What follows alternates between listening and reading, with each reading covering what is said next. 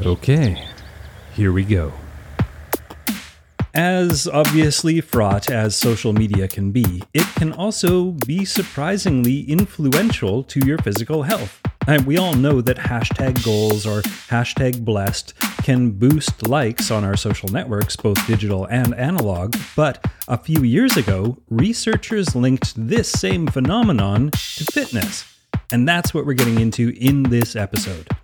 My name is Brock Armstrong. Welcome to Second Wind Fitness.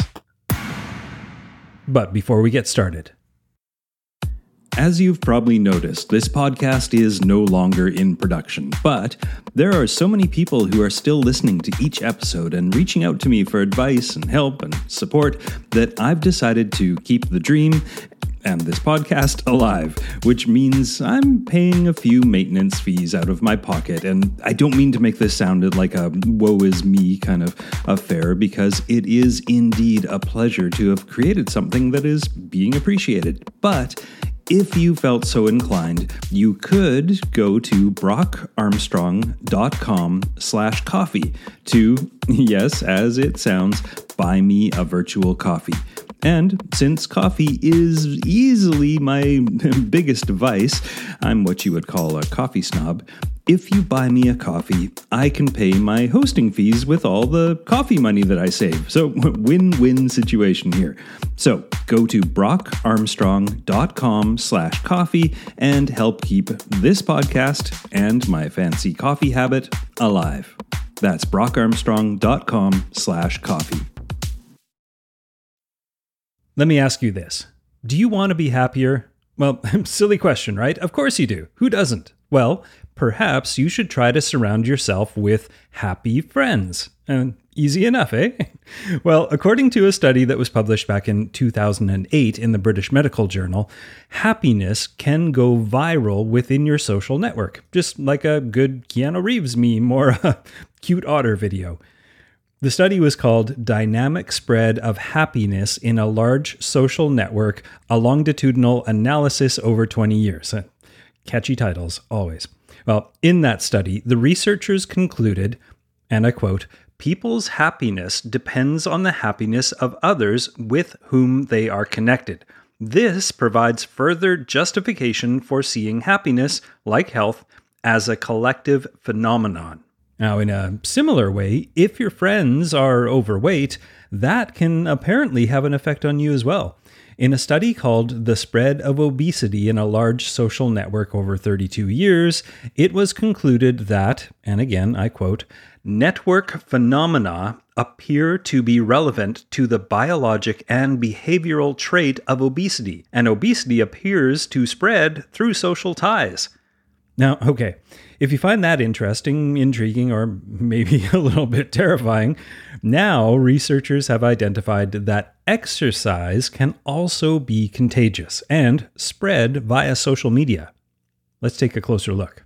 So, in a paper called Exercise Contagion in a Global Social Network, published in Nature Communications, researchers say, "We show that exercise is socially contagious and that its contagiousness varies with the relative activity of and gender relationships between friends." Now, I've been using the word contagious a lot, and now we're talking about things spreading virally.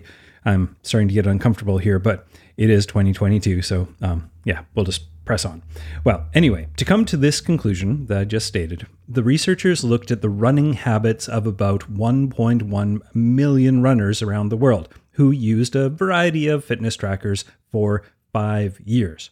The runners collectively had about 3.4 million social network ties, of which the researchers analyzed 2.1 million users for whom they could target specific geographic and weather information.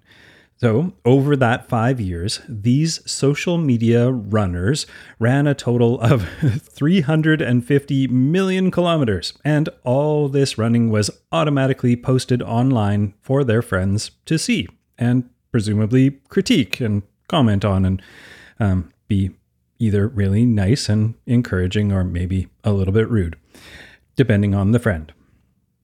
Now, I'm going to pause here for a moment because I want to point out that the fact that the data was automatically posted is a really important factor. Automatically posting it reduces the inherent issues that come along with something called self-reporting. And that's not just for exercise data, but anything that you want to do in a study thoroughly. There are a lot of problems with self-reporting data, including something called honesty management. Now, researchers who use self-reporting questionnaires are obviously relying on the honesty of their participants. There's also a problem with introspective ability, where even if a participant is trying to be honest, they may lack the introspective ability to provide an accurate response to the question. And then there's just simple understanding.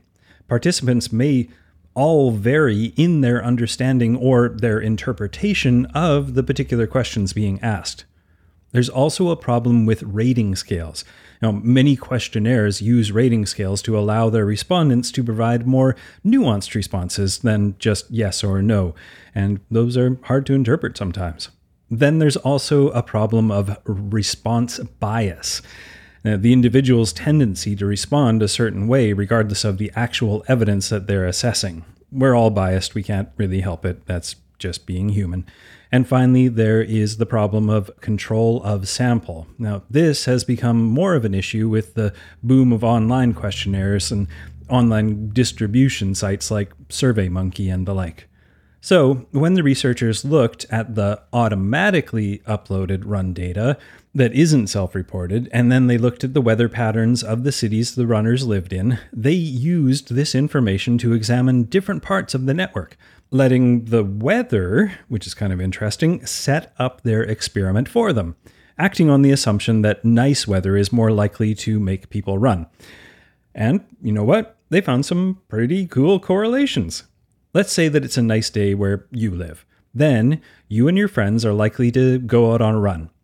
If it's crappy outside where I live, I and my friends will find excuses to skip our jog.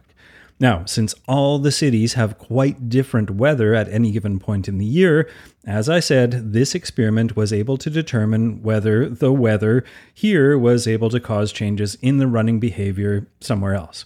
Now, if it does, this can really only be happening due to the peer-to-peer influences of friends who live somewhere between where I live and where they live.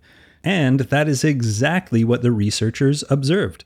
One city's running could have a direct effect on another city's runners if the cities were socially connected.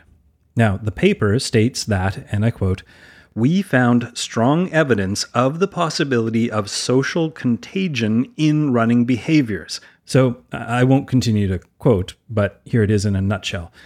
This is what they saw. On the same day, an additional kilometer that is run by your friend influences you to run an additional 0.3 kilometers, or speeding up your own run an extra kilometer per minute pushes your friends to run an additional 0.3 kilometers per minute faster than usual. Or if your friends run 10 minutes longer than usual, you may be inclined to run about 3 minutes longer.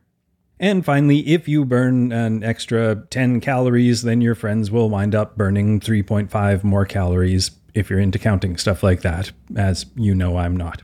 But anyway, it was part of the paper, so I thought I'd mention it. Now, I have a lot more to say about this study, but first we have to pay our membership fees. Do you like to shop on Amazon.com and enjoy supporting this podcast? You do? Well, have I got a deal for you. If you start your Amazon shopping adventure by going to brockarmstrong.com/Amazon, I will get a small percentage of the money that you spend. And the best part is that you don't pay anything extra. This all comes out of their pockets. Take that, Bezos. So next time you buy anything on Amazon, go to brockarmstrong.com/Amazon and shop while also supporting this podcast. I truly thank you for being a listener and for your support. That's brockarmstrong.com/Amazon. So if we look a little closer at the data, some even more interesting trends come into play. In general, runners are more influenced by their peers whose performance is slightly worse but not that much worse than their own. Also, the runners were influenced more by peers who perform slightly better, but not significantly better, than they do. So other runners that we think are our closest peers, particularly those who we consider slightly inferior, are the most likely to get us to, well, dig deeper, go farther, run harder, all that stuff. And you know what? This makes sense when you think about it. Most of us don't like to compare ourselves with pros because, well, we don't want to continually feel like failures. It's plain and simple. But at the same time, we may feel like jerks if we are constantly comparing ourselves to people who are just starting out on their fitness journey or clearly don't have what it takes yet.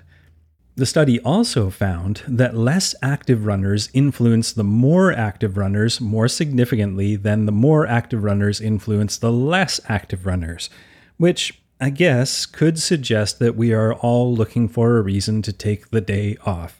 And if our social network is made up of people who generally bail at the first sign of rain or wind or snow, that could bring us down as well. And this brings up something that the researchers call competitive comparisons. Now, a debate exists about whether we make upward comparisons to those performing better than ourselves or downward comparisons to those performing worse than ourselves.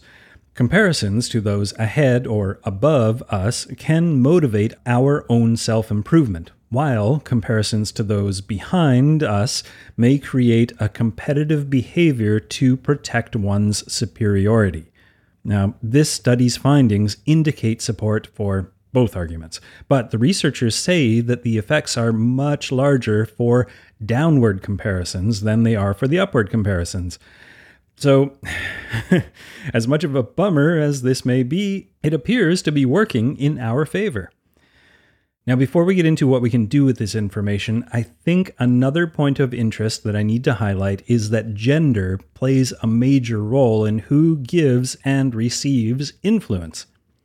Same-sex influence is strong, while influence among mixed sex is statistically weaker. For instance, men strongly influence other men, but not women, while women moderately influence both men and women. Now, the researchers suggest that this may be due to gender differences around exercise and competition. Men actually report receiving and being more influenced by social support in their decision to adopt exercise behaviors, while women report being more motivated by self-regulation and individual planning.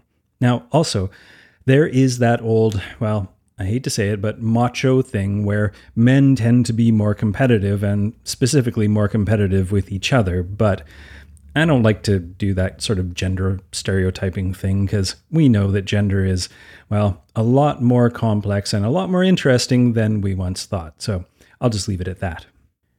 So, okay, this all sounds like fun, Brock. It's all interesting and all that, but what can we do with this info? Well, we should probably start thinking about ourselves and our social networks being more intertwined than we currently do. We apparently are influenced by and project influence on our social network in a very cool and unexpected way. When personal happiness, obesity, and exercise habits are at stake, so to speak, perhaps we should take a pause before we hit follow or like or subscribe on every friend from high school or from the neighborhood that crosses into our feed. Now, I'm not trying to suck all the joy out of social media. It does a good enough job sucking the joy out of itself, but I also don't want to imply that we should have a no couch potato policy or a must exercise religiously rule in place on our Facebook friends, but perhaps we should be a little more mindful as we scroll through our feed and of how the behavior of our network is affecting us, our moods, and our habits. Conversely, if we think of ourselves as being a social media influencer, we may want to rethink how or how much of our exercise data that we're sharing.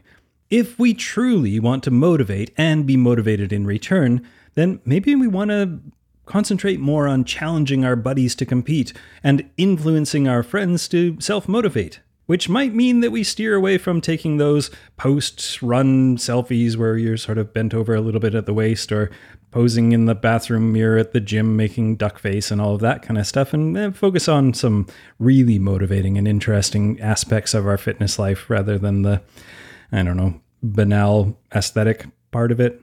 But anyway, the final tip that I can glean from this study is that perhaps we can actually use our social media feed as a force for good. Perhaps we can even use it as a motivator on those days when we just can't seem to get our mojo up or our gumption up to do our workout of the day. And I can't really believe I'm recommending this because I am someone who has left Twitter at least 3 times and barely touches his Facebook account, but perhaps simply sitting down and scrolling through your feed will get you pointed in the right direction on those days when you're not quite feeling it. And by the right direction, I mean the direction toward going for a walk or hitting the gym or doing some yoga. Just, please, make sure you set a time limit on how long you allow yourself to scroll so you don't accidentally turn your 45-minute upper body workout into a hasty 8-minute Tabata set because, well, you got too carried away on your phone. Now, finally, even if we don't do anything actionable right now about our own use of social media and our fitness trackers, this study does show how effective monitoring these networks can be in helping scientists design many types of interventions to limit social ills and even enhance social benefits. The authors' studies even concluded, and I'll end with a quote, "The granularity and precision with which fitness tracking devices record real-world health behaviors portends a sea change in our understanding of human behavior and social influence at scale.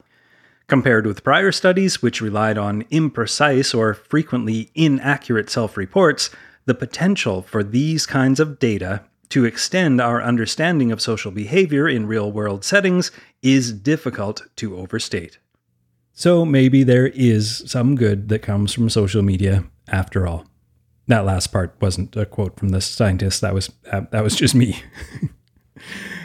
All right. Well, thanks for listening to Second Wind Fitness. My name is Brock Armstrong. Now, get out there and move more of your body more often in more and more interesting ways.